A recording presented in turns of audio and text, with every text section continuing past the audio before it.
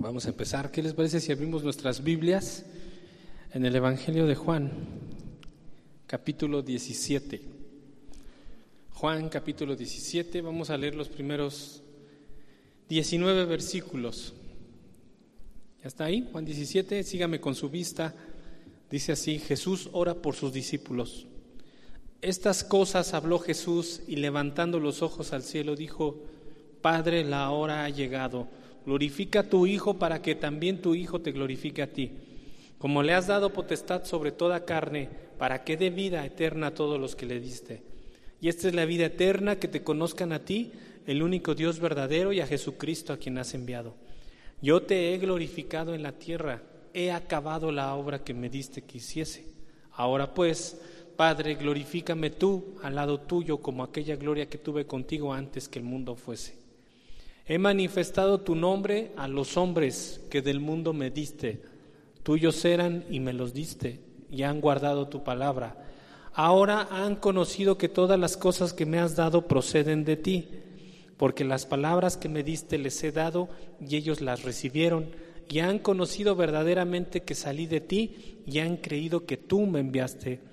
Yo ruego por ellos, no ruego por el mundo, sino por los que me diste, porque tuyos son. Y todo lo mío es tuyo, y lo tuyo mío, y he sido glorificado en ellos. Y ya no estoy en el mundo, mas estos están en el mundo, y yo voy a ti. Padre Santo, a los que me has dado, guárdalos en tu nombre, para que sean uno, así como nosotros. Cuando estaba con ellos en el mundo, yo los guardaba en tu nombre, a los que me diste. Yo los guardé, y ninguno de ellos se perdió, sino el hijo de perdición, para que la escritura se cumpliese. Pero ahora voy a ti y hablo esto en el mundo, para que tengan mi gozo cumplido en sí mismos. Yo les he dado tu palabra y el mundo los aborreció, porque no son del mundo, como tampoco yo soy del mundo. No ruego que los quites del mundo, sino que los guardes del mal. No son del mundo, como tampoco yo soy del mundo. Santifícalos en tu verdad. Tu palabra es verdad.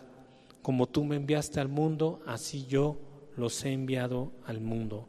Y por ellos yo me santifico a mí mismo, para que también ellos sean santificados en la verdad.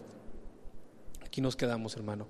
Entonces, empezamos a ver desde hace una semana esta oración que hizo Jesucristo. Les comentábamos, repasando esto, que aquí Jesús ya terminó su última predicación. Todavía estamos en la última cena. Ya es lo último de la última, así que lo último de la última cena. Entonces Jesús aquí ya terminó lo que tenía que predicar, lo que tenía que explicar, sus parábolas, todo lo que él iba a hacer, ya lo había terminado. Ahora aquí ya empezaba con otro papel, otro rol, ¿no? Que era el de sacerdocio, porque desde aquí ya Jesús ya toma otro papel, y ahora empieza a orar.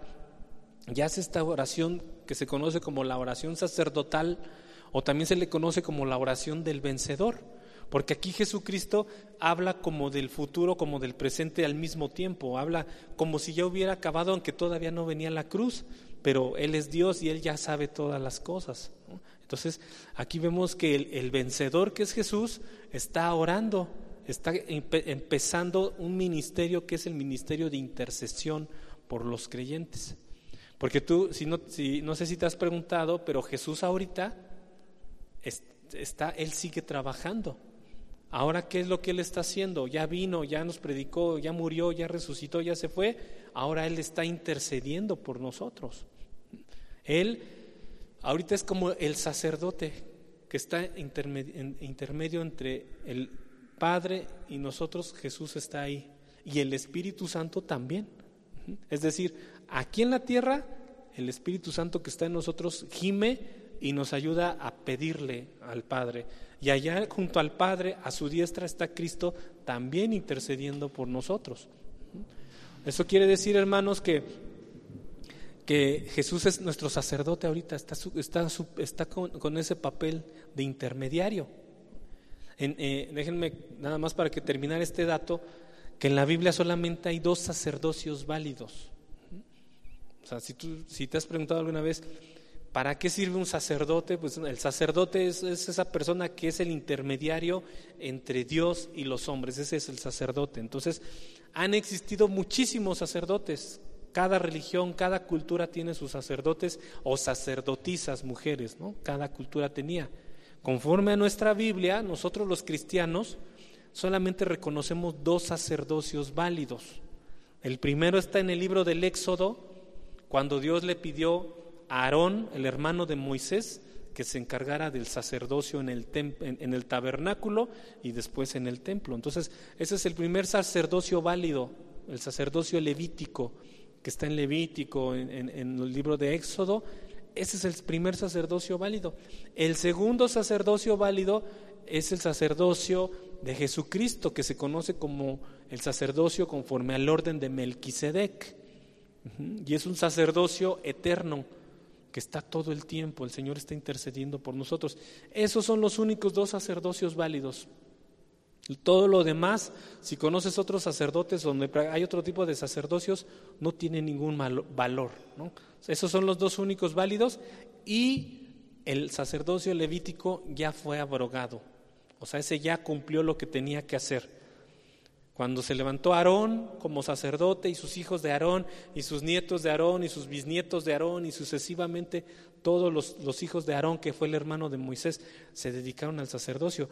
Pero eso ya fue, ya quedó derogado, ya es una ley que ya quedó derogada. Ahora el único sacerdocio válido es el sacerdocio de Jesús, nada más.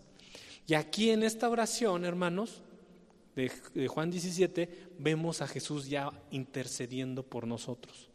Primero, los primeros 5 versículos que vimos hace 8 días, Jesús empieza a orar por él, ¿no?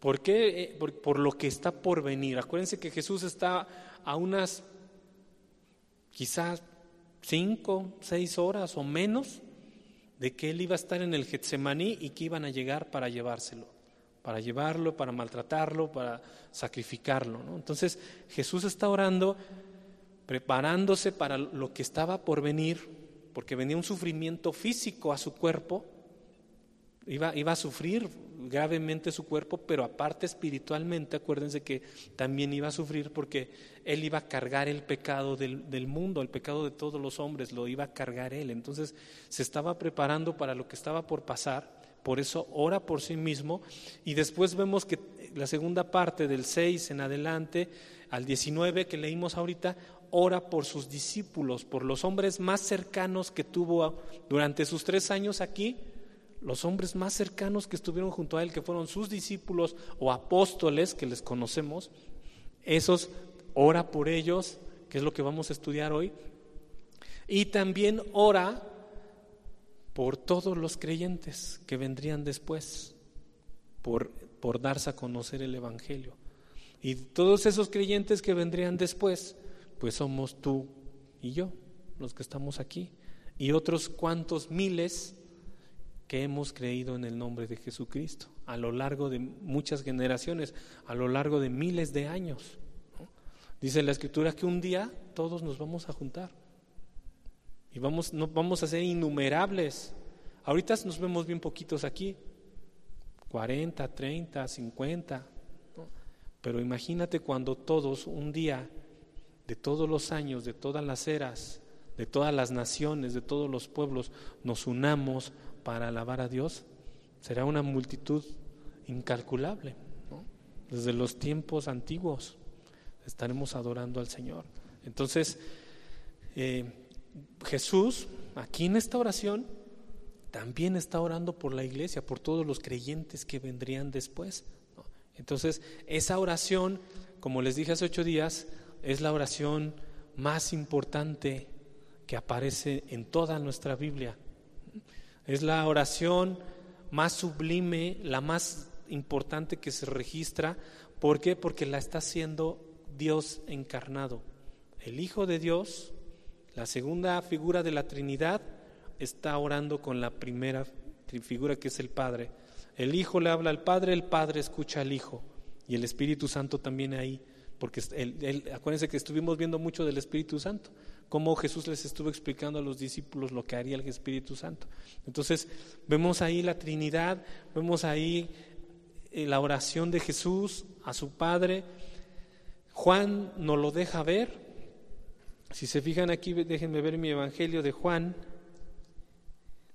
el capítulo 17, pues no tiene un paralelo con los otros evangelios de Mateo, Marcos y Lucas, ¿no? Entonces Juan es el que nos da este privilegio de que nosotros podamos ver cómo Jesús estaba orando por los pecadores. Les repito, Mateo, Marcos y Lucas no está registrado, nada más está registrado que oraron, que cantaron un himno y después fueron al Getsemaní, y por ahí hay algunas palabras, pero con la exactitud como aparece aquí, solamente el Evangelio de Juan no nos da. Entonces viene ahí esta oración que nos muestra una oración única. ¿Por qué única? Porque solamente Jesús la podía hacer. Porque esto que leímos son palabras que nadie de nosotros puede decir. Como por ejemplo cuando dice, lo que me diste lo cumplí, ¿no? Lo que tú me diste hacer, Señor, ya lo hice. Pues eso solamente Jesús lo puede hacer. Cuando dice, tú y yo somos uno, pues solamente Jesús lo puede decir, ¿no? Nosotros no podemos tomar esa oración como nuestra. Y también les explicaba hace 8 días que la que sí podemos hacer una oración como nuestra, como un modelo, es precisamente el Padre Nuestro, pero eso está en Mateo 6. Mucho tiempo más atrás, cuando los discípulos le preguntaron a Jesús cómo tenían que orar, Jesús les dijo, oren así, y les puso como un modelo, como un esquema. Una oración correcta tiene que tener estas características, ¿no? Eso está en Mateo 6. Aquí no, aquí Jesús es una oración de Él. Aunque hay 2 cosas que tú y yo debemos rescatar de ahí para nosotros, para que en nuestras oraciones también lo consideremos. ¿Qué es lo que podemos rescatar de ahí? La primera situación que vemos ahí es que Jesús le da la gloria a Dios, siempre. Jesús constantemente está, la gloria que yo tenía contigo, la gloria de Dios, la gloria de Dios, la gloria de Dios. Eso es lo que tú y yo también tenemos que rescatar, porque muchas veces tú y yo en nuestras oraciones nos olvidamos de glorificar a Dios, ¿no? Muchas veces nuestras oraciones pueden ser un tanto egoístas, porque solamente es de nosotros y nada más que de nosotros, ¿no? Entonces, no, tenemos que entender que nuestra oración tiene que ir muy encaminada a que cualquier cosa que estamos pidiendo o haciendo sea para darle la gloria a Dios. Entonces, eso sí lo podemos rescatar para nosotros.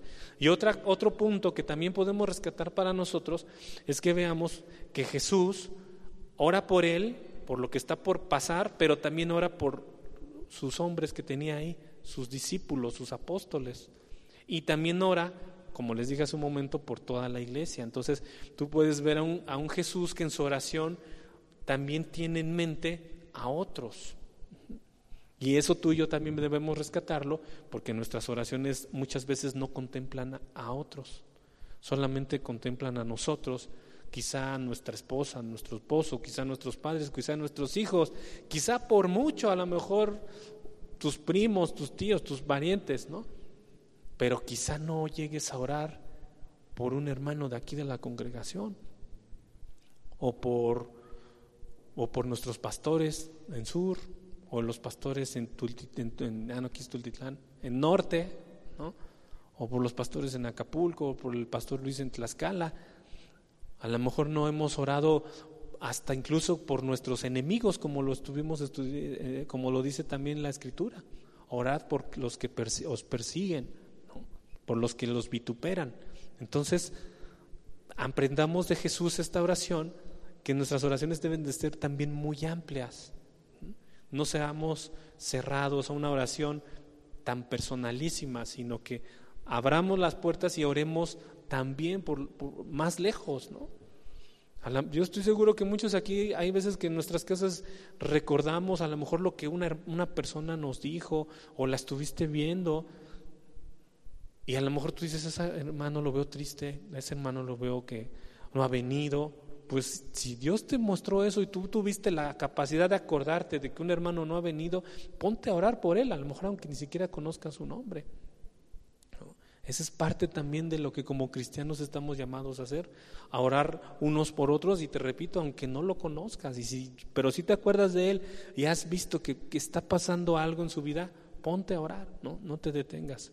Entonces, eso es lo que sí podemos tomar de esta oración que Jesús hizo entre él y el Padre. Eso tú y yo sí lo podemos tomar, ¿no? Porque como te dije, él aquí habla de una perfecta obediencia al Padre. Dice Jesús: yo te he glorificado en la tierra, acabé la obra que me diste que hiciera. Tú y yo eso sí no lo podemos tomar, ¿no? ¿Por qué? Porque todavía nos falta mucho por hacer. ¿O ya acabamos la obra que Dios puso en nuestras manos? ¿Qué obra puso en tus manos Dios? Acuérdate que tu familia, tu esposa y tus hijos, si los tienes o los vas a tener, los que son más jóvenes y un día se van a casar, esa es una obra que Dios les va a poner en sus manos y la tienen que acabar. ¿Y en qué consiste esa obra? Pues en llevarlos a la vida eterna, a que conozcan a Dios y a Jesucristo, a quien envió. Entonces, tú y yo tenemos mucho por hacer en nuestra familia, en cualquier lugar donde estemos. El servicio aquí, hermanos, y aprovecho como un paréntesis, levantarse a servir es parte también de la obra que Dios nos está depositando. Porque cuando tú y yo creemos en Jesús y nacemos de nuevo, nos volvemos parte del cuerpo. La iglesia es como un cuerpo. Entonces tú y yo, al creer en Jesús, nos volvemos como una célula, como un brazo, como una mano, lo que tú quieras ver del cuerpo, y tienes que moverte. Tienes que levantarte a servir. Entonces, medita, hermano, si no estás en algún ministerio, medita la posibilidad de que ten por seguro más bien, que parte de la voluntad de Dios es que nos sirvamos a Él y nos sirvamos unos a otros. Entonces, también es parte de la obra que Él ha puesto en nuestras manos, ¿no?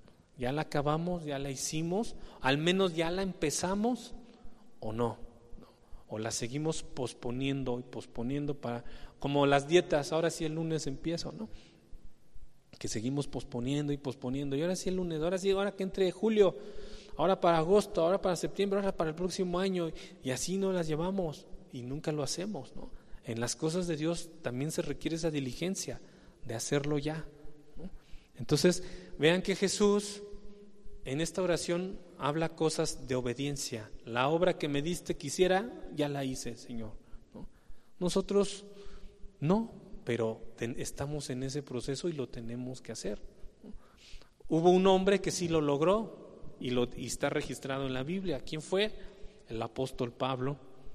Un poco tiempo antes de morir, en una de sus cartas él escribió: he acabado la carrera, la batalla de la fe la he concluido, ¿no? Entonces, él es de los pocos que podemos ver que dejó registrado que lo que Dios le mandó a hacer, lo hizo. ¿Y qué le mandó Dios a hacer a Pablo, el apóstol de los gentiles? Ir a dar el evangelio lo más que pudiera, ¿no? Lo más lejos que llegara. Dice Pablo fue el que quiso llegar a España, dicen en una de las cartas, ¿no? España en aquellos tiempos era el país más lejano que se conocía. Acuérdense que después de España, ahí donde está España y Portugal, está el océano Atlántico, ya no hay nada. Entonces, en aquellos tiempos decían: España es el confín de la tierra. De hecho, ahí hay una región que se llama Finisterre, fin de la tierra, hasta ahí, que decían ya para allá. El mundo en aquellos años pensaba que más para allá había monstruos marinos y cosas así, ¿no? Conforme a sus mitologías, le llamaban las columnas de Hércules, a donde decían: ahí en España, en las columnas de Hércules, ahí termina todo, para allá ya no hay nada. Acuérdense, pasaría mucho tiempo hasta que Cristóbal Colón oficialmente descubriera este continente en el que estamos nosotros, pero en aquellos años hasta ahí llegaba. Entonces Pablo quiso llegar hasta España y no pudo, llegó hasta Roma nada más, ¿no? Pero Dios ya tenía un propósito y hubo otros hombres que se encargaron de llevar el evangelio hasta allá, y hacia el norte y hacia el sur y hacia otras regiones, ¿no? Entonces Pablo sí hizo la obra que Dios le mandó a hacer, porque él fue el que estableció iglesias en Turquía, en Medio Oriente, ¿no? Y no solamente las establecía, sino que iba continuamente a visitarlos, a ver qué había, a ver qué necesidades. Que los corintios ya se están saliendo de control, pues allí iba con los corintios. Que los tesalonicenses están malentendiendo el regreso de Jesús, tenía que ir y poner orden, ¿no? Y así estaba Pablo, estaba al pendiente, esa era su vida entregada a Dios. Entonces él pudo decir: he acabado la carrera, la batalla. Padeció, estuvo en la cárcel. Lo que le pasó a Pablo, hermanos, por ahí tiene un listado en una de sus cartas, ¿no? De todo lo que él padeció.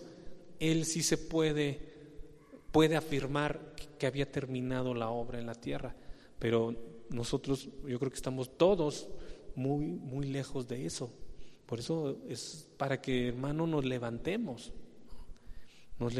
porque Jesús viene. Esa es una promesa y es una verdad. Y dice en la Escritura: cuando Jesús venga, ¿hallará fe en esta tierra? ¿No? La fe se traduce en obras, ¿no? Nadie puede decir: yo tengo toda la fe del mundo. Qué bueno que la tienes. Ahora demuestra esa fe. ¿Cómo se demuestra la fe? Pues únicamente por medio de obras. Eso no significa que las obras salven, ¿no? Las obras no salvan, pero la fe sí se demuestra. Abraham, ¿cómo demostró su fe? Cuando obedeció a Dios y dejó su casa y se fue a donde Dios lo mandó. Abraham, ¿cómo demostró su fe? Cuando Dios le dijo: dame a tu hijo dame a tu hijo único, su único hijo que tuvo con Sara, y sacrifícalo. Cuando Abraham va y lo pone en esa roca para sacrificarlo, ahí fue una obra que mostró la fe que tenía, ¿no? Y cada héroe de la fe va mostrando su fe por medio de una obra. Por ejemplo, Moisés, ¿cómo mostró la fe que tenía en Dios? Pues cuando va imagínense que le digan: ve y preséntate ante el hombre más poderoso del mundo y dile que deje ir libre a los hebreos. Cualquiera le hubieran temblado los pies, porque hubieras dicho, las piernas, porque hubieras dicho: voy con Faraón, me mata, ¿no? Ni siquiera me van a dejar hablar con él. Pero Moisés mostró su fe porque hizo lo que Dios le mandó a hacer. Fue y se presentó a Faraón una y otra vez, ¿no? Mostró Moisés su fe cuando usó su bastón para abrir el mar Rojo en dos. Entonces la fe se tiene que ver en algún momento, en alguna obra. Entonces tú y yo, hermanos, estamos llamados a mostrar nuestra fe en algún momento de nuestras vidas, por obediencia a Dios, porque estamos en esa carrera, ¿no? Que tenemos que avanzar. Entonces aquí Jesús está orando, nos dice que llegó la hora, porque Él se movía en un tiempo perfecto. Jesús iba haciendo las cosas conforme el Padre le decía, y iban en el momento exacto. Tú y yo también tenemos que aprender a movernos en un tiempo de Dios. Para nosotros los cristianos hay dos tiempos: el tiempo de tu reloj, que es el tiempo Cronos, y por el otro lado está el tiempo Kairos. El tiempo Kairos es, la traducción es la palabra tiempo oportuno, sazón. Esto significa que tú debes de saber cuándo tienes que hacer cosas conforme a la voluntad de Dios, ¿no? Un ejemplo muy simple: un joven sabe que a lo mejor que ahorita su tiempo es de estudiar, entonces tiene que dedicar toda su energía, todo su tiempo para eso, para estudiar. Eso es porque conforme a la voluntad de Dios, él va a Dios y se da cuenta que es tiempo de que estudie, ¿no? Después de eso vendrá un tiempo de trabajar. Después vendrá un tiempo en el que va a conocer a esa persona con la que va a continuar su vida, y va a haber un tiempo en el que se tiene que casar, y va a haber un tiempo para procrear. Esos son los tiempos del hombre, pero tienen que ir empatados con Dios para que te vaya bien, ¿no? ¿Y cómo lo vas a saber? Pues únicamente por medio de la oración y por medio de tener comunión con Él. Si tú tienes comunión con Dios, Él te va a ir mostrando los tiempos para cada cosa, cuándo es el tiempo de una decisión, cuándo es tiempo de otra decisión. En la comunión, en el tiempo que tú estés con Dios, ¿no? Si tú estás en comunión con Dios, eso vas a tomar la decisión correcta, ¿no? Me acordé de un pastor que dice que hay una pregunta muy común entre los jóvenes solteros, ¿no? Y que le preguntan a este pastor: ¿cómo voy a reconocer quién es la mujer idónea para mí? O la mujer dice: ¿cómo conoceré al hombre que es el idóneo para mí? ¿No? Porque dice, pues no va a haber así flechas con focos así de este es, ¿no? ¿No? Imagínate, va una señorita y una flecha se aparece en el cielo y no lo va a ver. Entonces, pero al mismo tiempo, como pastor no le puedes decir, sí, es ese, ¿no? No te puedes aventar eso, porque ¿será o no será? ¿No? ¿Cuál es la forma? Decía, simplemente es, si tú tienes comunión con Dios y Dios te está inquietando de esa persona, es una decisión correcta.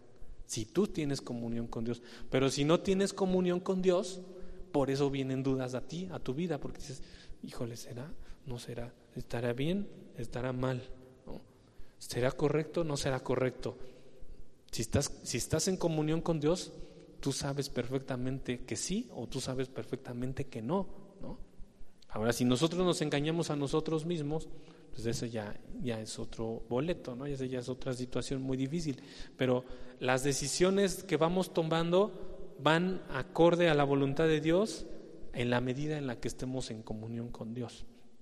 Entonces, hermanos, debemos aprender eso de los tiempos. Aquí Jesús está diciendo, llegó la hora, ya terminó el ministerio de la enseñanza, ahora viene el ministerio de la intercesión y el sacrificio, ¿no? Que estaba a punto de realizar el Señor. Y avanzamos y vemos que en el versículo 6 al 19, como les dije, ya el Señor dejó de orar por sí, por lo que Él va a enfrentar, y ahora pasa a orar por los suyos, dice aquí. Pero también, ¿y quiénes serán esos suyos? Pues los que le habían sido dados. ¿Y quiénes son los que le habían sido dados? Pues los que Dios había ya designado para Él. Aquí muestra algo importante. Aquí si se fijan, Dios dice mucho los que eran tuyos y que tú me diste, ¿no? O sea, Jesús está demostrando aquí que Dios el Padre se los había dado a Él. Tuyos eran, tuyos son, ¿no? ¿A qué se refiere eso? Pues a que tanto Pedro como Juan, como Santiago, como Mateo, como todos esos hombres que fueron los discípulos o apóstoles de Jesús, el Padre fue previamente el que eran de Él y se los estaba entregando a Jesús. ¿Por qué esos hombres eran de Él? Por 3 razones, hermanos. Por 3 razones. La primera es por derecho de creación, porque Dios creó todas las cosas y dice la palabra de Dios que todo lo que existe fue hecho por Él, de Él y para Él. Entonces Dios dispone de toda la creación para lo que Él quiera. La vida de estos hombres, Dios tiene todo el derecho de tomarlos porque Él es el creador. Pero también, como un segundo punto, dice que son suyos porque Él los redime. Él los está redimiendo. Jesús los llama y ellos creen, y entonces los está redimiendo, los va a salvar, los salvó del mundo. Por eso dice tantas veces ahí, como no son del mundo, y yo no soy del mundo, porque los está redimiendo como tú y como yo, ¿no? Y finalmente, también los discípulos son de Él porque por elección Él los escogió. Él los puso aparte. Dice en los evangelios que Jesús oró toda la noche para elegir, para saber quiénes iban a ser esos 12 que lo iban a seguir. Entonces estuvo orando toda la noche. Dios le muestra a quienes le había dado a unos 12 hombres que iban a estar con Él. Y Jesús al otro día va y de toda la gente que lo seguía, porque muchos lo seguían, empieza a decir tú, incluido Judas, ¿no? que sería el que lo traicionaría y que se perdería. Ahí mismo lo dice, ¿no? Ninguno se perdió salvo el hijo de perdición, para que se cumpliese la escritura, dice aquí en lo que leímos. Entonces, hermanos, aquí vemos que Jesús está orando por los suyos que Dios le dio, ¿no? ¿Por qué son de Él? Porque Dios los creó, porque Dios los redimió y porque Dios los eligió. Ahora, trasladamos esto a nosotros y nos preguntamos, ¿nosotros somos de Dios o no somos de Dios? ¿Somos creación de Él? Sí. ¿Somos redimidos por Él? Sí, ¿no? ¿Fuimos elegidos por Él? Pues por eso estamos aquí, ¿no? Entonces tú debes de tener en claro que le perteneces a Dios, que le perteneces a Él. Y entonces la oración de Jesús te aplica también a ti, porque Él está orando por los que le habían sido dados, ¿no? ¿Por quién no está orando Jesús? Porque también dice aquí, déjenme llegar en el versículo 9, dice: no ruego por el mundo. Pues obviamente que se refiere a toda la comunidad antievangélica, anticristiana, ¿no? Toda la maldad satánica, todo lo que es el sistema que va en contra de Cristo, pues por ellos no está orando, obviamente. No está queriendo decir aquí, hermano, no está excluyendo a la humanidad en general, porque a lo mejor puede pasar por tu mente, ay, mi primo que no cree en Jesús, pues él no está orando por él, no, porque no sabemos si tu primo en algún futuro se convierta a Cristo. No sabemos si tu primo a lo mejor en el hecho de muerte, estoy diciendo primo nada más hipotéticamente, ¿no? No sabemos si tu primo, tu tío o quien sea se alcance a salvar. Acuérdate que mientras haya vida, hay esperanza de que una persona se arrepienta y crea, ¿no? Nadie de nosotros podemos saber quién sí, quién no. Nadie puede decir estos están salvos, estos no son salvos, estos 3 de acá sí, estos 4 de acá no. Nadie puede decirlo, solamente Dios sabe, ¿no? Nosotros no sabemos ni lo que va a pasar en 2 segundos, pero Dios sí sabe. Entonces no sabemos qué haya para cada uno. Muchos, cada quien aquí tiene su testimonio, pero quizá muchos de los que están aquí pasaron años para que creyeran en Jesús. A lo mejor muchos de los que están aquí se nos predicó alguna vez y rechazamos el evangelio totalmente, y pasaron algunos años y lo tomamos, ¿no? O tuvimos que pasar alguna situación difícil para darnos cuenta de la necesidad que teníamos de Dios. Entonces, cuando Jesús dice no ruego por el mundo, no está queriendo decir la humanidad en general, porque no sabemos quién se va a salvar y quién no. Cuando dice no ruego por el mundo, se refiere a la maldad satánica, a la maldad antievangélica, al anticristo, todo lo que tiene que ver en contra de Dios, porque ya estudiamos mucho que hay un sistema que se opone siempre a las cosas de la iglesia, a las cosas de Dios. Entonces no se refiere a eso, ¿no?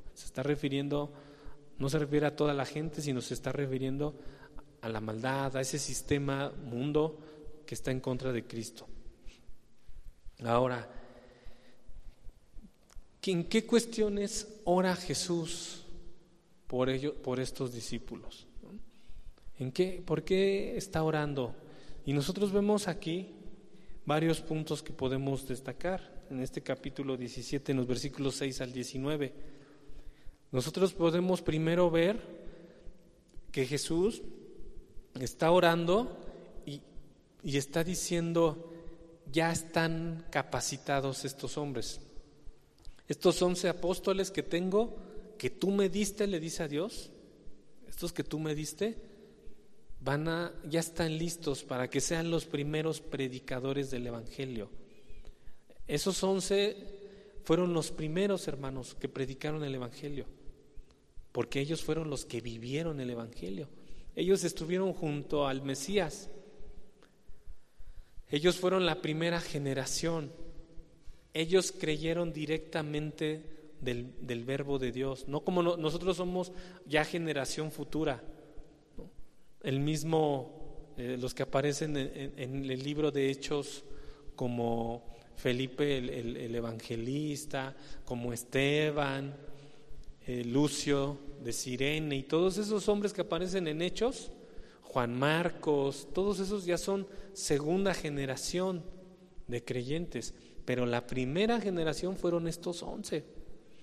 Ellos vivieron el Evangelio y entonces ellos fueron los primeros que se dedicaron a predicar, a dar a conocer a Jesús. Ellos dijeron, yo estuve con él, ¿no? Ya se conocía de Jesús. Entonces, ¿a quién era mejor escuchar? ¿A alguien que hablaba, que repetía algo, o al que había estado directamente con Jesús? Pues obviamente a ese, ¿no? Yo estuve con él. Oye, ¿es cierto que detuvo la tempestad? Si nos preguntan a nosotros decimos sí. En Marcos dice que él detuvo la tempestad.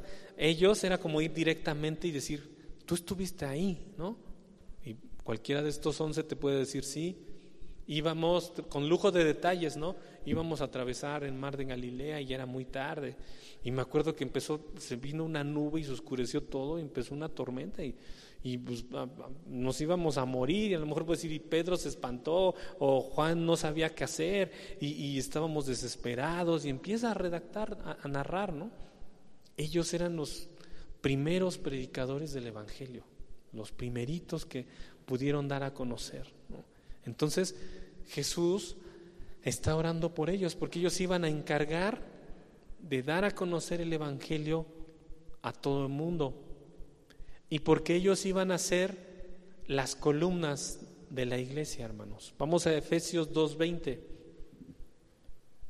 Efesios 2:20 dice así: edificados sobre el fundamento de los apóstoles y profetas, siendo la principal piedra de ángulo Jesucristo mismo, en quien todo el edificio bien coordinado va creciendo para ser un templo santo en el Señor, en quien vosotros también sois juntamente edificados para morada de Dios en el Espíritu. Entonces, en Efesios 2:20 al 22 que les leí, muestra que la iglesia es como un edificio. Y pongo el ejemplo a este edificio que tenemos aquí. La piedra de ángulo, el cimiento sobre el cual descansa toda la obra, ¿es quién? Cristo, ¿no? Jesucristo es el soporte, Jesucristo es la piedra angular, Jesucristo es el cimiento. Y después dice ahí que vienen los fundamentos, vienen, digamos, los castillos, los que edifican. Y esos castillos que vemos aquí, las columnas, son los profetas en el Antiguo Testamento, los apóstoles, ¿no? Y después nosotros somos como las bardas que vamos edificando este edificio, y crece un segundo piso, y crece un tercer piso, y crece un cuarto piso. Así la iglesia, hermanos. La iglesia es un edificio bien coordinado. Cristo el cimiento, los apóstoles y los profetas, las columnas, y de ahí, ¿no?, hacia arriba. Esto no significa que porque Pedro, Juan, Santiago son columnas del edificio merezcan alguna adoración, como las religiones tradicionales lo hacen. No, porque ellos no son Dios. Ni Pedro es Dios, ni Juan es Dios, ni Santiago es Dios. Ellos no son omnipresentes, ellos no son omniscientes, ellos no son omnipotentes.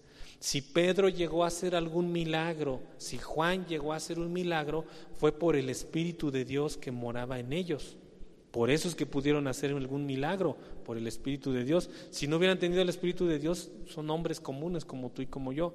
Pero el Espíritu de Dios los llevó a hacer milagros. ¿Cuándo los hicieron? Cuando estuvieron vivos. Pero Pedro, Juan, Santiago, Mateo y etcétera, etcétera, murieron. Y de ellos ya no queda nada aquí en esta tierra, ni siquiera el polvo queda de sus cuerpos, ¿no? Su espíritu está con Dios. Fueron vasos de honra, fueron los primeros evangelistas los que dieron a conocer el mensaje del evangelio, y hasta ahí nada más. Ahora están con Dios, punto, ¿no? Nosotros como cristianos los respetamos, los leemos, aprendemos de lo que ellos nos enseñan, pero no los adoramos jamás, ¿no? Nunca nos vamos a hincar ante ningún hombre, porque el único que merece la adoración es Cristo, ¿no? Entonces, aquí, hermanos, vemos que Jesús está orando por estas columnas. Jesús está orando por estos que le habían sido dados, que Dios le encargó, ¿no? Es como, tú tienes que aprender a ver a tus hijos como eso, ¿no? Nuestros hijos es como un encargo o una comisión que Dios nos los da. Nos está poniendo en nuestras manos, y en nuestras manos está formarlos y llevarlos hacia Dios, ¿no? Les decía hace 8 días, ¿no? Que cuando nació mi primer hijo y que nos lo entregaron en el hospital, pues, sí, como que se siente así como un miedo que te da. Dices, qué responsabilidad sota me están dando, ¿no? Ahora yo lo tengo que alimentar, ahora yo lo tengo que cuidar, ahora le tengo que dar escuela, le tengo que dar medicina, le tengo que todo, y pues ya lo tienes en tus manos, ¿no? Que les dije que hasta yo quería que la enfermera se fuera con nosotros para que nos ayudaran. ¿Y cómo lo vamos a bañar si se resbalan? Así están todos bien chiclosos y los bebés, ¿no? ¿Cómo lo vamos a cargar? ¿Cómo le vamos a dar? Pues son papás nuevos, no sabes nada, ¿no? Te da miedo. Pero es una responsabilidad, una comisión que Dios nos está dando a nosotros, ¿no? Así Jesús le dieron una comisión: toma 12 hombres y tú te vas a encargar de formarlos, tú te vas a encargar de enseñarles, todo, ¿no? Y Jesús lo cumplió. Por eso Él dice, la obra que me diste, parte de esa obra es esto, yo ya lo hice, ¿no? Jesús fue, hermanos, el pastor, y los apóstoles fueron sus ovejas, y Él los guiaba, ¿no? Jesús fue como un doctor, y sus apóstoles fueron como los enfermos, y Jesús los curaba, sus heridas, sus pensamientos, sus dudas. Ahí estaba el Señor Jesús, ¿no? Jesús fue como un maestro, y los apóstoles los educandos, los alumnos, ¿no? Y Jesús cumplió con toda fidelidad la enseñanza que les dio, ¿no? Él les enseñó claramente quién era Dios, cómo es el reino de Dios, manifestó el nombre de Dios, les dio la palabra de Dios, de tal manera que estos hombres pues quedaron con todo el conocimiento que tenían que tener, ¿no? Por eso es que es tan sorprenderte que tú puedes leer la carta de Pedro, o puedes leer las cartas de Juan, o puedes leer incluso el Apocalipsis, y dices, ¿de dónde sacaron estos hombres tanto conocimiento?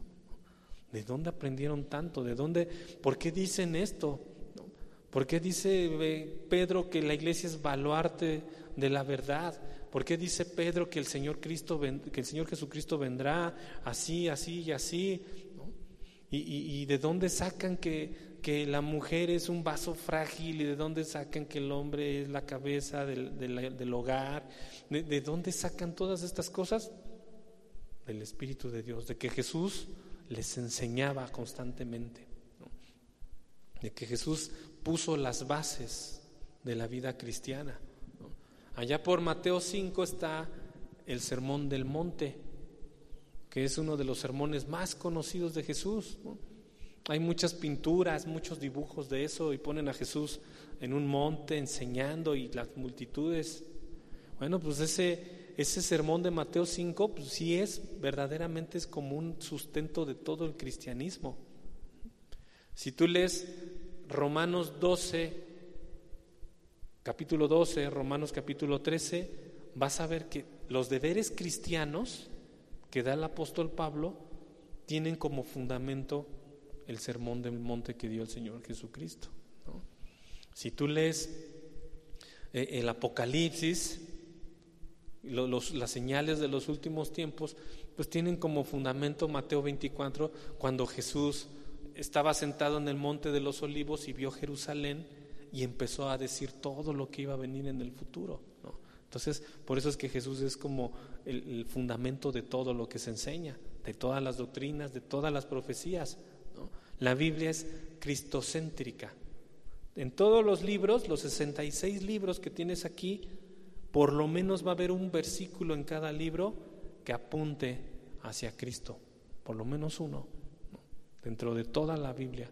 Entonces, Jesús les enseñaba constantemente, les enseñaba en todo momento, les enseñaba en una barca, les enseñaba en una colina, en una montaña, ¿no?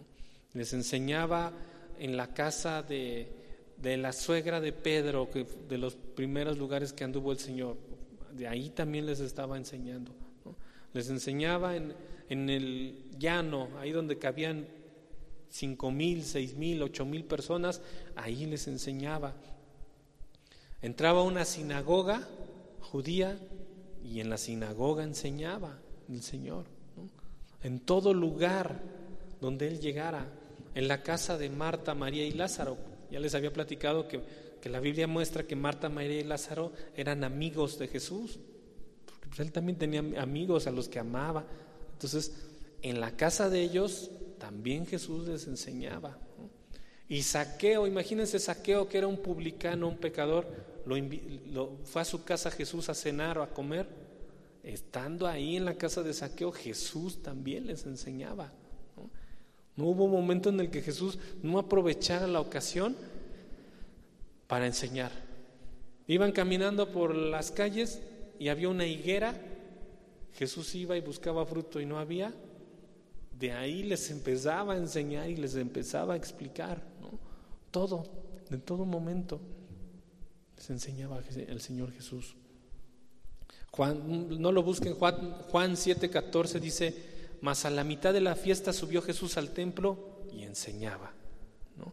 Y se maravillaban los judíos diciendo: ¿cómo sabe este letras sin haber estudiado? Jesús les respondió: mi doctrina no es mía, sino de aquel que me envió, ¿no? Juan 7:14 al 16. Entonces vean cómo Jesús enseñaba y la gente, los judíos decían: pues ni estudió, ¿no? Acuérdense que en aquellos años pues no estaba la SEP, no hay kinder, no había primaria, no había secundaria. Si llegaban a aprender a leer, pues era en las sinagogas o quizás los que tenían más dinero podían contratar un escribano que les enseñara, pero pues no era como que muy común. Entonces se preguntaban: ¿de dónde sacó este hombre? Jesús, así le decían, ¿no? ¿Cómo puede saber tanto? ¿No? Y también de los después, posteriormente de los apóstoles también. ¿Y cómo saben estos tanto? ¿No? Ni estudiaron, son pescadores. No estudiaron, no saben leer, no saben escribir a lo mejor. ¿De dónde saben tantas cosas? Porque Jesús les enseñó, porque el Espíritu Santo les reveló, ¿no? Porque muchos, acuérdense que Jesús, y yo creo que lo hizo con toda intención, sus apóstoles tenía de todo, ¿no? Mateo sí era estudiado, seguramente que sí sabía escribir, pero Juan era un pescador enojón cuando lo conoció, ¿no? Pedro también era un pescador sencillo, humilde, y sin embargo ustedes pueden ver lo que hizo, ¿no? Lucas, que fue de la segunda generación, él era un médico, por lo tanto pues sí había estudiado mucho, conocía ciencia, conocía el cuerpo, porque era un médico, era un doctor.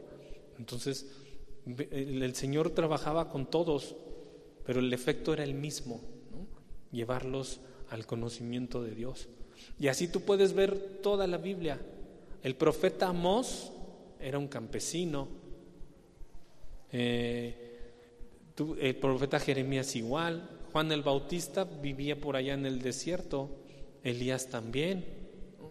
Pero por ejemplo Salomón fue el rey más rico que ha existido. Y así Dios toma de todos: ricos, pobres, reyes, campesinos, pescadores, doctores. ¿Por qué? Porque no es la persona, es el Espíritu de Dios el que trabaja en las personas, ¿no? Entonces, vean, hermanos, que Jesús enseñó a esos discípulos. Por eso está diciendo: ya están listos. Estos 11 ya están capacitados para lo que tú me mandaste a hacer, Señor. Me los diste, tuyos son, yo he acabado la obra, ¿no? Aquí están. Y aparte vemos que también ora por ellos por el efecto que va a venir después. ¿Cuál es el efecto? Pues ver si sus vidas van a dar o no van a dar fruto. ¿Ustedes creen que el apóstol Pedro haya dado fruto después de que Jesús se fue? Sí. Juan dio fruto también, Jacobo, todos esos hombres, a excepción del que se denomina como el hijo de perdición, que es Judas, como dice ahí para que se cumpliese la escritura, a excepción de él, todos los que el Señor tuvo junto a él produjeron un fruto de santidad, ¿no? Produjeron un gran efecto. Dice en el versículo 6 que guardaron su palabra, ¿no? Y aquí, hermanos, guardar tu palabra es en donde vemos que estos 11 dieron un buen efecto, o sea, hicieron lo que tenían que hacer. ¿Qué significa guardar la palabra de Dios? ¿Qué significará guardar la palabra de Dios? Porque cuando decimos guardar nos suena como que es esconderla, ¿no? Guardar nos suena como que lo metes en un empaque y lo encierras, ¿no? Pero no debemos de tener esa concepción de cuando decimos la palabra de Dios, guardar la palabra de Dios, porque es un concepto que lo vas a encontrar muchas veces. Tu palabra guardaré, el que guarda tu palabra, si guardas mi palabra. Muchas veces aparece en la Biblia guardar la palabra. Te voy a decir qué significa guardar la palabra.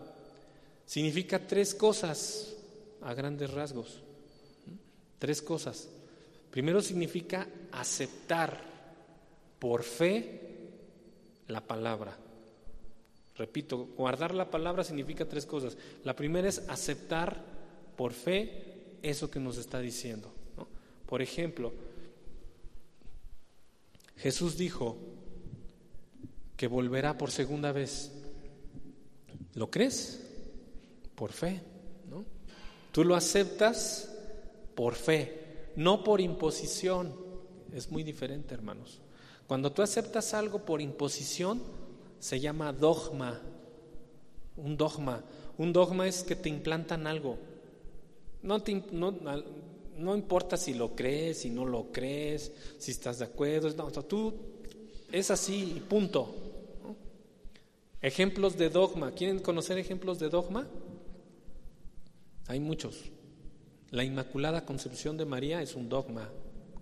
La ascensión o la ascensión de María son dogmas. Es decir, un papa tuvo un día un sueño y dijo: soñé que la Virgen María es elevada al cielo. Lo escribe y dice: esto es un dogma. Todos los que son católicos lo tienen que creer, les guste, no les guste, lo crean, no lo crean, lo diga la Biblia o no lo diga la Biblia, lo tienen que creer. Eso es un dogma, ¿no? Cuando estudias te das cuenta que María nunca ascendió a los cielos, ¿no? De hecho, no aparece de su vida. Hasta el libro de Hechos aparece que estuvo con los discípulos, que recibió el Espíritu Santo, pero la Biblia nunca más vuelve a decir nada de ella, ¿no? Ni que ascendió al cielo, eso no es cierto, eso es un mito nada más de una fantasía que tuvo un papa. Entonces, de ahí sacan dogmas, ¿no? Y así tienen muchos dogmas. Nosotros los cristianos no tenemos dogmas. Dios nos revela su palabra y nosotros la creemos por fe o no la creemos, ¿no? Pero no se nos impone nunca. El Espíritu Santo nos tiene que convencer y tú tienes que tener un corazón abierto para creerlo, tener un entendimiento flexible a Dios, ¿no? Entonces, eso es guardar la palabra de Dios, hermanos, aceptarla por fe, ¿no? Tú tienes que decir: Jesús volverá, pero tiene que haber esa convicción por la fe que tú tienes. No porque te lo diga yo o te lo diga tu papá o tu mamá o tu hermana o tu esposa. Es que Jesús va a volver. Sí, Jesús va a volver, Jesús va a volver, Jesús no. O sea, tiene que ser una convicción en tu corazón. Jesús va a volver porque crees en Él, ¿no? Eso es guardar la palabra de Dios. En Cristo, hermanos, todas las cosas deben ser genuinas. Todo debe ser real. No debe de ser en un doble discurso, sino que en Cristo todo es transparente, todo está perfectamente sustentado, ¿no? Entonces, eso es guardar la palabra, aceptar las cosas por fe, ¿no? No dogmas, fe. Y cuando tú crees algo por fe, tiene que venir un segundo punto, que es obedecer. La obediencia es la muestra de que tú crees algo. Es la muestra de tu convicción. Se los dije hace un momento. Abraham es considerado el padre de la fe, ¿no? Entonces Dios le habla a Abraham y le dice: deja tu tierra y tu parentela y te llevaré a un lugar de donde fluye leche y miel, lo que tú no conoces, ¿no? Abraham pudo llenarse la boca y decir: yo sí tengo fe, yo sí tengo fe, yo sí tengo fe. Pero si Abraham hubiera dicho: no, Señor, tengo miedo de ir, o ¿para qué voy, Señor? Estoy bien aquí, estoy a gusto aquí, ¿para qué me mandas allá? Eso hubiera mostrado que Abraham no tenía fe, o que tenía una fe muy endeble, muy así, ¿no? Pero Dios le dice: ve, y cuando Abraham toma todas sus cosas y va, obedece, muestra que verdaderamente tenía fe, ¿no? Lo mismo Moisés, como les dije hace rato, lo mismo José, lo mismo todos esos hombres, ¿no? Todos esos hombres de la fe. Algunos aparecen en Hebreos 11 como los héroes de la fe, pero hay muchos más, ¿no? Entonces, la fe, hermanos, se tiene que ver, porque obedeces esa palabra, ¿no? Si Jesús, vuelvo al ejemplo, si Jesús dice que volverá, Él dijo que volverá por segunda vez, y tú lo crees, entonces ¿qué tienes que hacer? Mientras Él viene, obedecer su palabra. Y Él nos dice en su palabra que dejemos de dormir, por ejemplo. Nos dice Pablo en la carta de los Romanos: dejen de dormir ya, ¿no? La noche está avanzada. Voy a Romanos capítulo 13, 11. Romanos 13, 11 dice: y esto, conociendo el tiempo, que es ya hora de levantarnos del sueño, porque ahora está más cerca de nosotros nuestra salvación que cuando creímos. La noche está avanzada y se acerca el día. Desechemos pues las obras de las tinieblas y vistámonos las armas de la luz, ¿no? Aquí Pablo nos está dando una exhortación y palabra de Dios, y nos dice: la noche ya está avanzada. Esto, cuando dice la noche está avanzada, quiere decir que estamos en el punto más oscuro de la noche. ¿Cuál es la parte más oscura de la noche? Pues dicen los que estudian la geografía que es a las 3, 2, 3, 4 de la mañana, es la parte más oscura, ¿no? Y vienen después como las 5, 4 y media, 5 de la mañana, cuando como que ya empiezas a escuchar los pajarillos por ahí, cuando ya empieza a verse como que el cielo oscuro empieza a quitarse esa oscuridad. Los que se paran muy temprano, ya viene el día, ¿no? Nosotros ahorita estamos en la noche más avanzada, o sea, estamos a las 4 de la mañana, por decirlo, ¿no? ¿Por qué? ¿Por qué decimos eso? Porque lo vemos a nuestro alrededor, lo vemos en nuestra sociedad, lo vemos en las cosas que están haciendo los hombres, en la maldad, cómo se está multiplicando, en los homicidios. Ahora ya no solo son homicidios de que mates a una persona, ahora es un homicidio con saña, ¿no? Ya no es matar al enemigo, sino ahora es hacerlo añicos, es una perversión en la mente, ¿no? De dañar a una persona con tanta violencia, con tantos delitos, con tanta rebeldía, de tanto desprecio a los padres, con tanto desprecio a los ancianos, con tanto desprecio a los niños. Esto nos muestra que las tinieblas están en su apogeo. En estas semanas, no sé si les ha tocado ver noticias, que aquí en México y en Argentina, como hay incluso guarderías o casas donde mujeres maltratan a bebés o a niños, ¿no? Que son videos así que, por muy frío que seas, por muy machín que seas, te simbra, porque pasaron un video en Argentina, creo era, como una señora cambia un bebé y la agarra y le saca la playerita así, y se atora aquí obviamente y le hace así, y cae el bebé y llora, y ¡paz! Le pega con toda la fuerza, o sea, como si estuviera tratando horrible, ¿no?, a un bebé indefenso. Y puedes decir, ¿qué tiene esa mujer en su corazón como para maltratar a un bebé así, ¿no? A lo mejor no sé si era su hijo o era de una guardería, no sé, ¿no?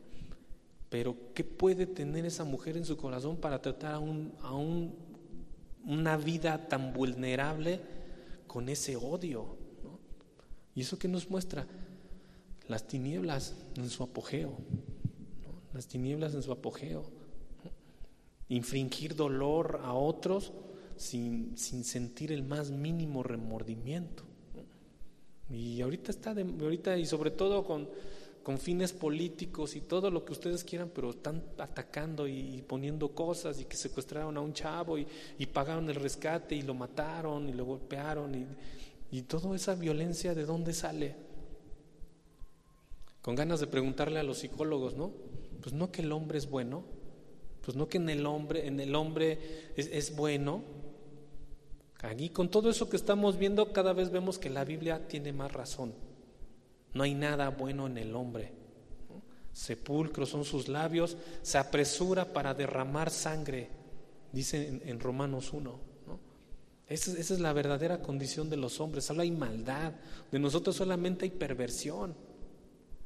Todo lo hacemos mal, todo lo hacemos para buscar un beneficio para nosotros, pasar por encima del otro, destruir al otro.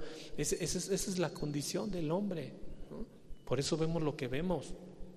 Y dice en la Biblia que como en los tiempos de Noé, donde se casaban y se daban en casamiento, o sea que se casaban, se divorciaban, se casaban, se divorciaban, se casaban, se divorciaban, o se casaban y dicen algunos llevaban el matrimonio a una aberración sexual.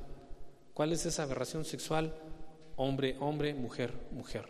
Esa es una aberración que Dios no justifica jamás, ¿no?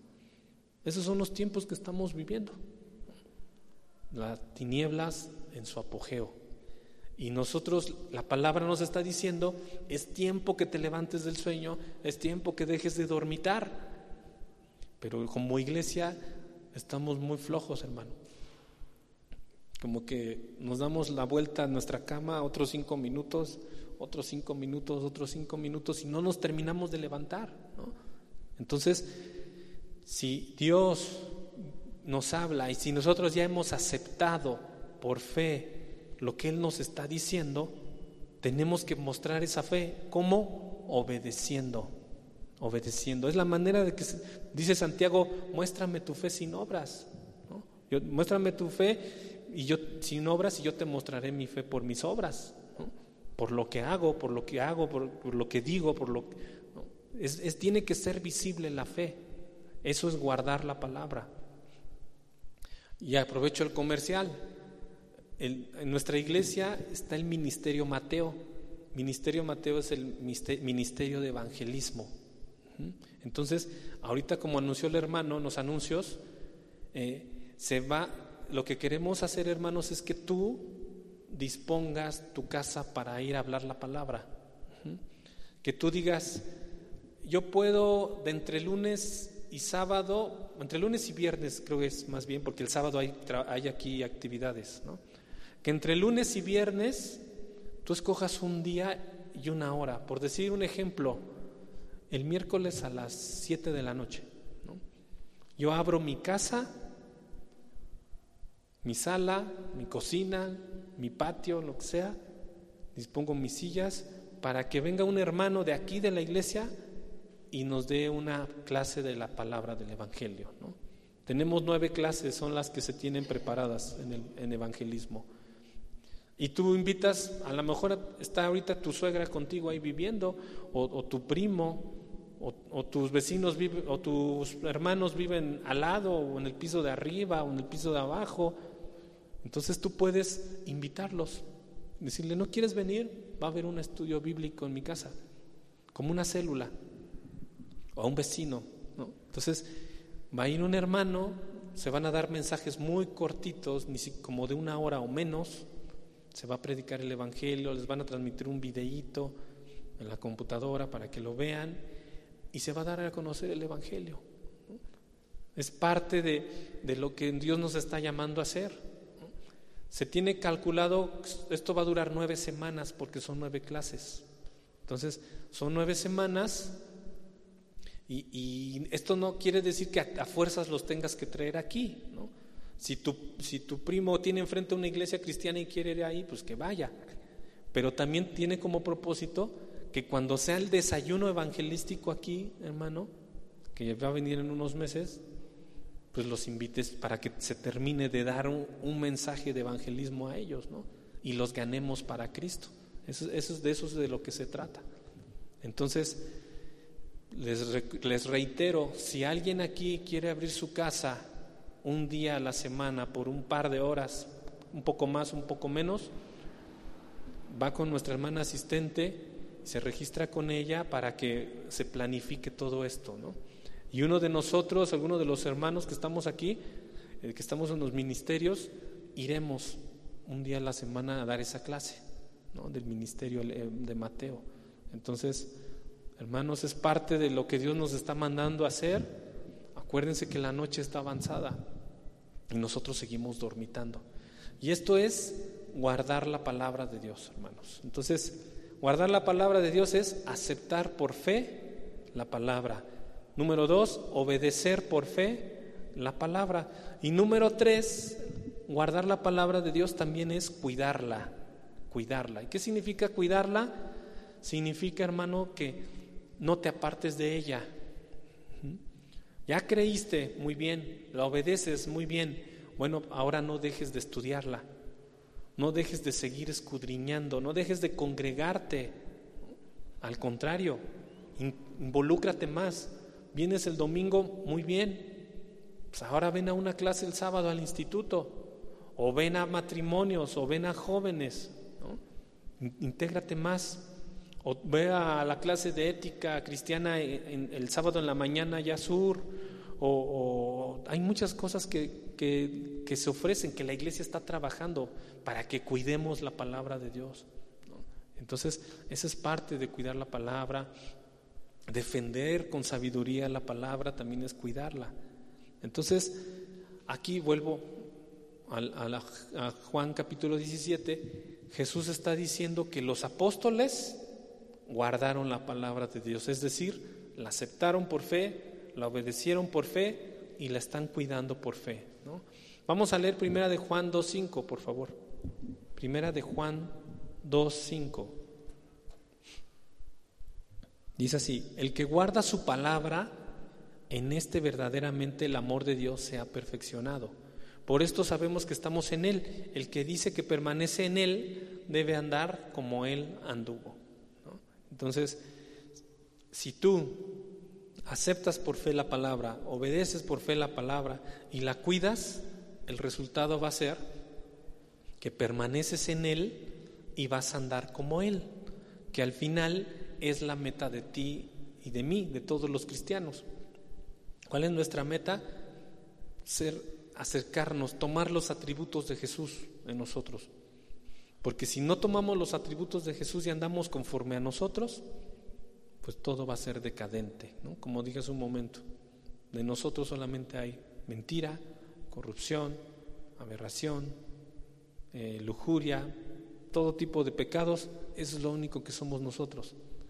Con Cristo es donde somos regenerados en Él, ¿no? Entonces, el que dice que permanece en Él debe de andar como Él anduvo. ¿Y cómo permaneces en Él? Guardando su palabra. ¿Y cómo guarda su palabra? Aceptándola por fe, obedeciéndola por fe y cuidándola, ¿ok? Entonces, hermanos, que les quede muy claro esa parte, que es guardar la palabra de Dios, creerla, obedecerla, cuidarla. Cuando esto ya queda bien grabado en tu mente y en tu corazón, vas a entender que todas las enseñanzas que están aquí, son verdades divinas, ¿no?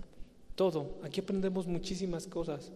no solo en el Nuevo Testamento, sino también en el Antiguo Testamento. Aprendes mucho de la vida de Josué, aprendes mucho de la vida de José, la vida de Ruth, de una mujer, la vida de Esther, lo que pasaron los reyes. Hubo reyes conforme al corazón de Dios, hubo reyes que se apartaron de Dios, y puedes ver los resultados que los reyes tuvieron, ¿no? Puedes ver qué le pasó a David cuando cayó en pecado, qué consecuencias tuvo ese pecado en su vida, ¿no? Puedes ver la vida de Salomón y también cuando pecó lo que vino a su vida, y los hijos de Salomón, Joroboam y Roboam, cómo empezaron cada uno sus vidas y se volvieron a la idolatría algunos, y todo eso nos muestra, hermano, nos está mostrando ejemplos para que nosotros no pasemos por eso, ¿no? Y son verdades divinas porque guardamos su palabra. Y por último, sus promesas, no solamente sus enseñanzas, sino también sus promesas tienen que ser creídas como divinas seguridades. O sea, lo que Dios prometió, Él lo hará. Y tú, porque guardas su palabra, lo crees, lo obedeces y lo cuidas. La seguridad de todo lo que Dios ha dicho en su palabra. ¿Cuál es la principal de ellas? Que Él volverá, ¿no? ¿Te puedes imaginar? ¿Cómo podríamos imaginarnos a Jesús ahorita? Resucitado. Está en la gloria. Pero ¿sabes una cosa, hermano? Yo creo que ninguna de nuestras mentes puede entender la gloria de Dios. No sé cómo te la imagines tú, como una nube con mucha luz. Te puedes imaginar a lo mejor un bosque hermoso como la gloria de Dios. En la Biblia se habla de un mar de cristal donde está la presencia de Dios. ¿Cómo te imaginas la presencia de Dios, no? Nuestras mentes yo creo que todavía están muy cortas para entender la grandeza de Dios, pero en nuestro corazón sí está esa certeza de la gloria de Dios. Hace algunos meses veía un video de una iglesia cristiana, digámoslo entre comillas, porque ¿saben cómo consideraban ellas la gloria de Dios, hermanos? En esa iglesia cristiana metieron papelitos brillantes de colores en el aire acondicionado. Entonces cuando estaba la alabanza en todo su apogeo, prendieron el aire acondicionado y empezaron a salir papelitos de color brillantes y pusieron un foco, entonces los papelitos brillaban al caer, ¿no? Se veía muy bonito. Así como cuando ganan un concurso en la televisión y ¡fum!, empiezan a caer papelitos por todos lados, hasta se tapa la imagen de tantos papelitos que caen, ¿no? Y entonces en esa iglesia enorme de miles de personas empezaron a decir: la gloria de Dios se está manifestando. Entonces todos empezaron a ovacionar. Y solamente era papel aluminio, ¿no?, que estaba cayendo. No sé cómo se llama ese papel, como de tipo lentejuelas, ¿no? Así un papel brillante. Y eso era lo que estaba cayendo. Y la gente de esa iglesia decía: esa es la gloria de Dios, ¿no? Un simple aire acondicionado con papelitos de colores, esa es la gloria de Dios. Imagínate qué falta de entendimiento en esos hermanos que pueden considerar la gloria de Dios como esa basura, porque no es otra cosa, ¿no? No, hermanos, tú, si quieres ir a la gloria de Dios, busca más, ve a Jesús, ve a su palabra y que nos muestre algo tan grande como lo es su gloria, ¿no? Y eso es una promesa que Él tiene para nosotros, y es una verdad divina, que un día estaremos en esa gloria de Dios, que un día estaremos con Él, ¿no? Y eso debe ser una convicción en tu corazón, que te debe quitar temores, que te debe de dar gozo, que te debe de dar gusto de que un día te volverás a reencontrar con tu Creador. Y esperemos que ese día que estemos delante de Él, Él nos diga: adelante, buen siervo fiel, pasa y gózate en tu Señor, ¿no? Porque ustedes saben que así como hay una promesa de vida eterna, también Dios habla de una condenación eterna, ¿no? Y los que no fueron hallados sus nombres en el libro de la vida, dicen en la Escritura, serán echados en ese lugar, ¿no? Lo creamos o no lo creamos, nos suene a sueño, nos suene a fantasía, como lo queramos ver, esa es la realidad y se va a cumplir, ¿no? Por eso la advertencia de Dios es: guarda mi palabra. Vamos a orar, hermano. Cierra tu Biblia.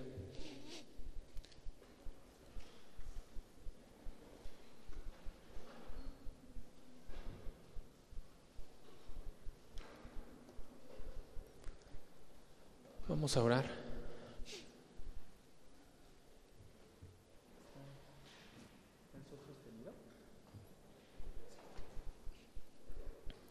Cierra tus ojos, hermano.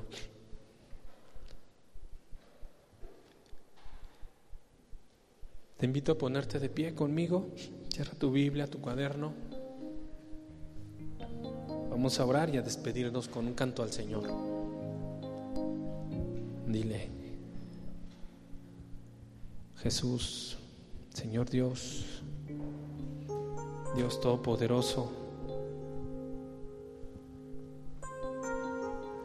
¿qué podemos decir ante tus palabras? ¿Cómo pudiste orar así? Vemos cómo oraste al Señor, al Padre, con tanto amor por nosotros,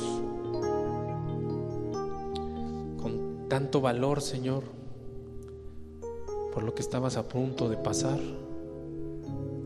y aún así permaneciste, Señor. En tu misericordia y en tu gracia y en tu amor orabas por nosotros, por tus discípulos.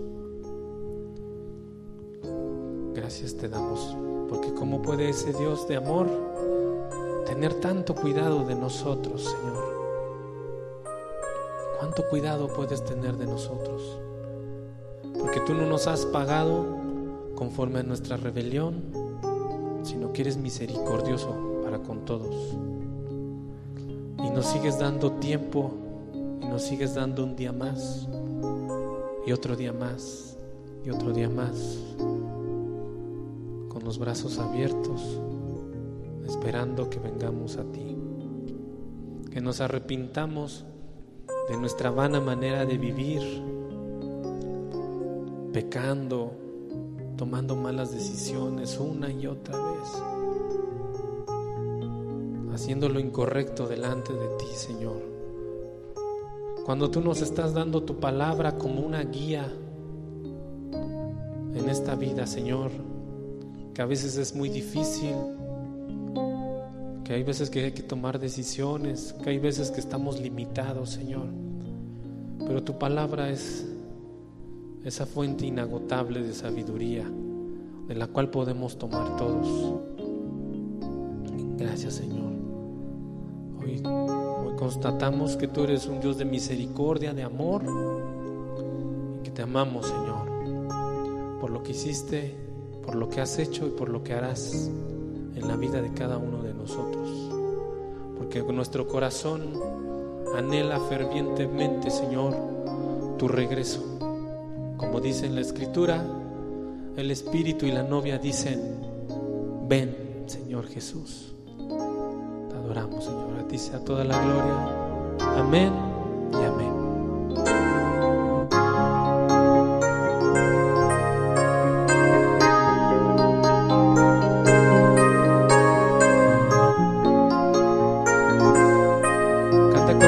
Vamos a decirle al Señor: a ti, Jesús, que diste todo por amor, dejando mi pasado ahí en una cruz. A ti, Jesús, que te vestiste de la majestad, me viste siendo un pecador sin valor. Una vez más, a ti, Jesús, a ti, Jesús, todo por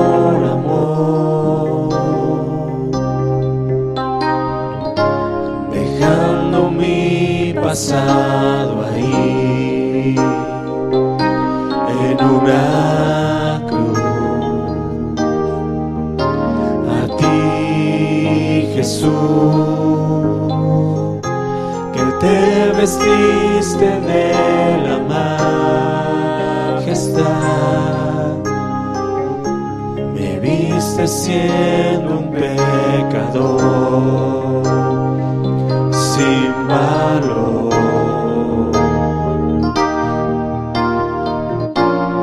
¿Cómo yo podré pagar tanto amor si anulaste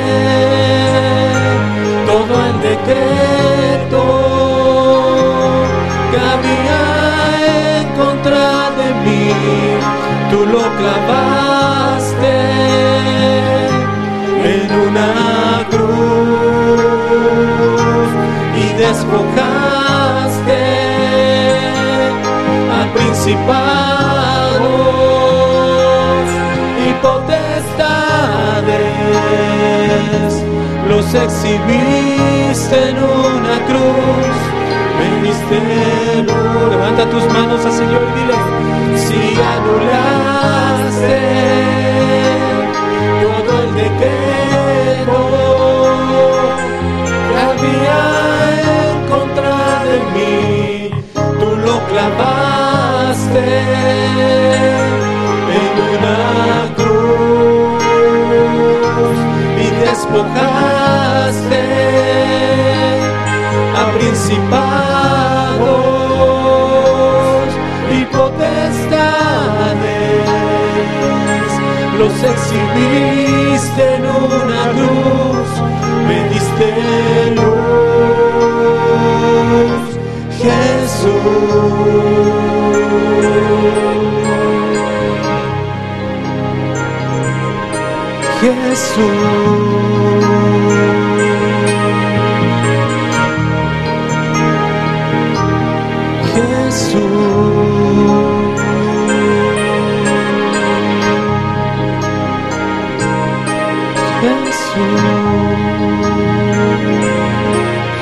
Damos la gloria, Señor. Vamos a darle un aplauso a nuestro Dios.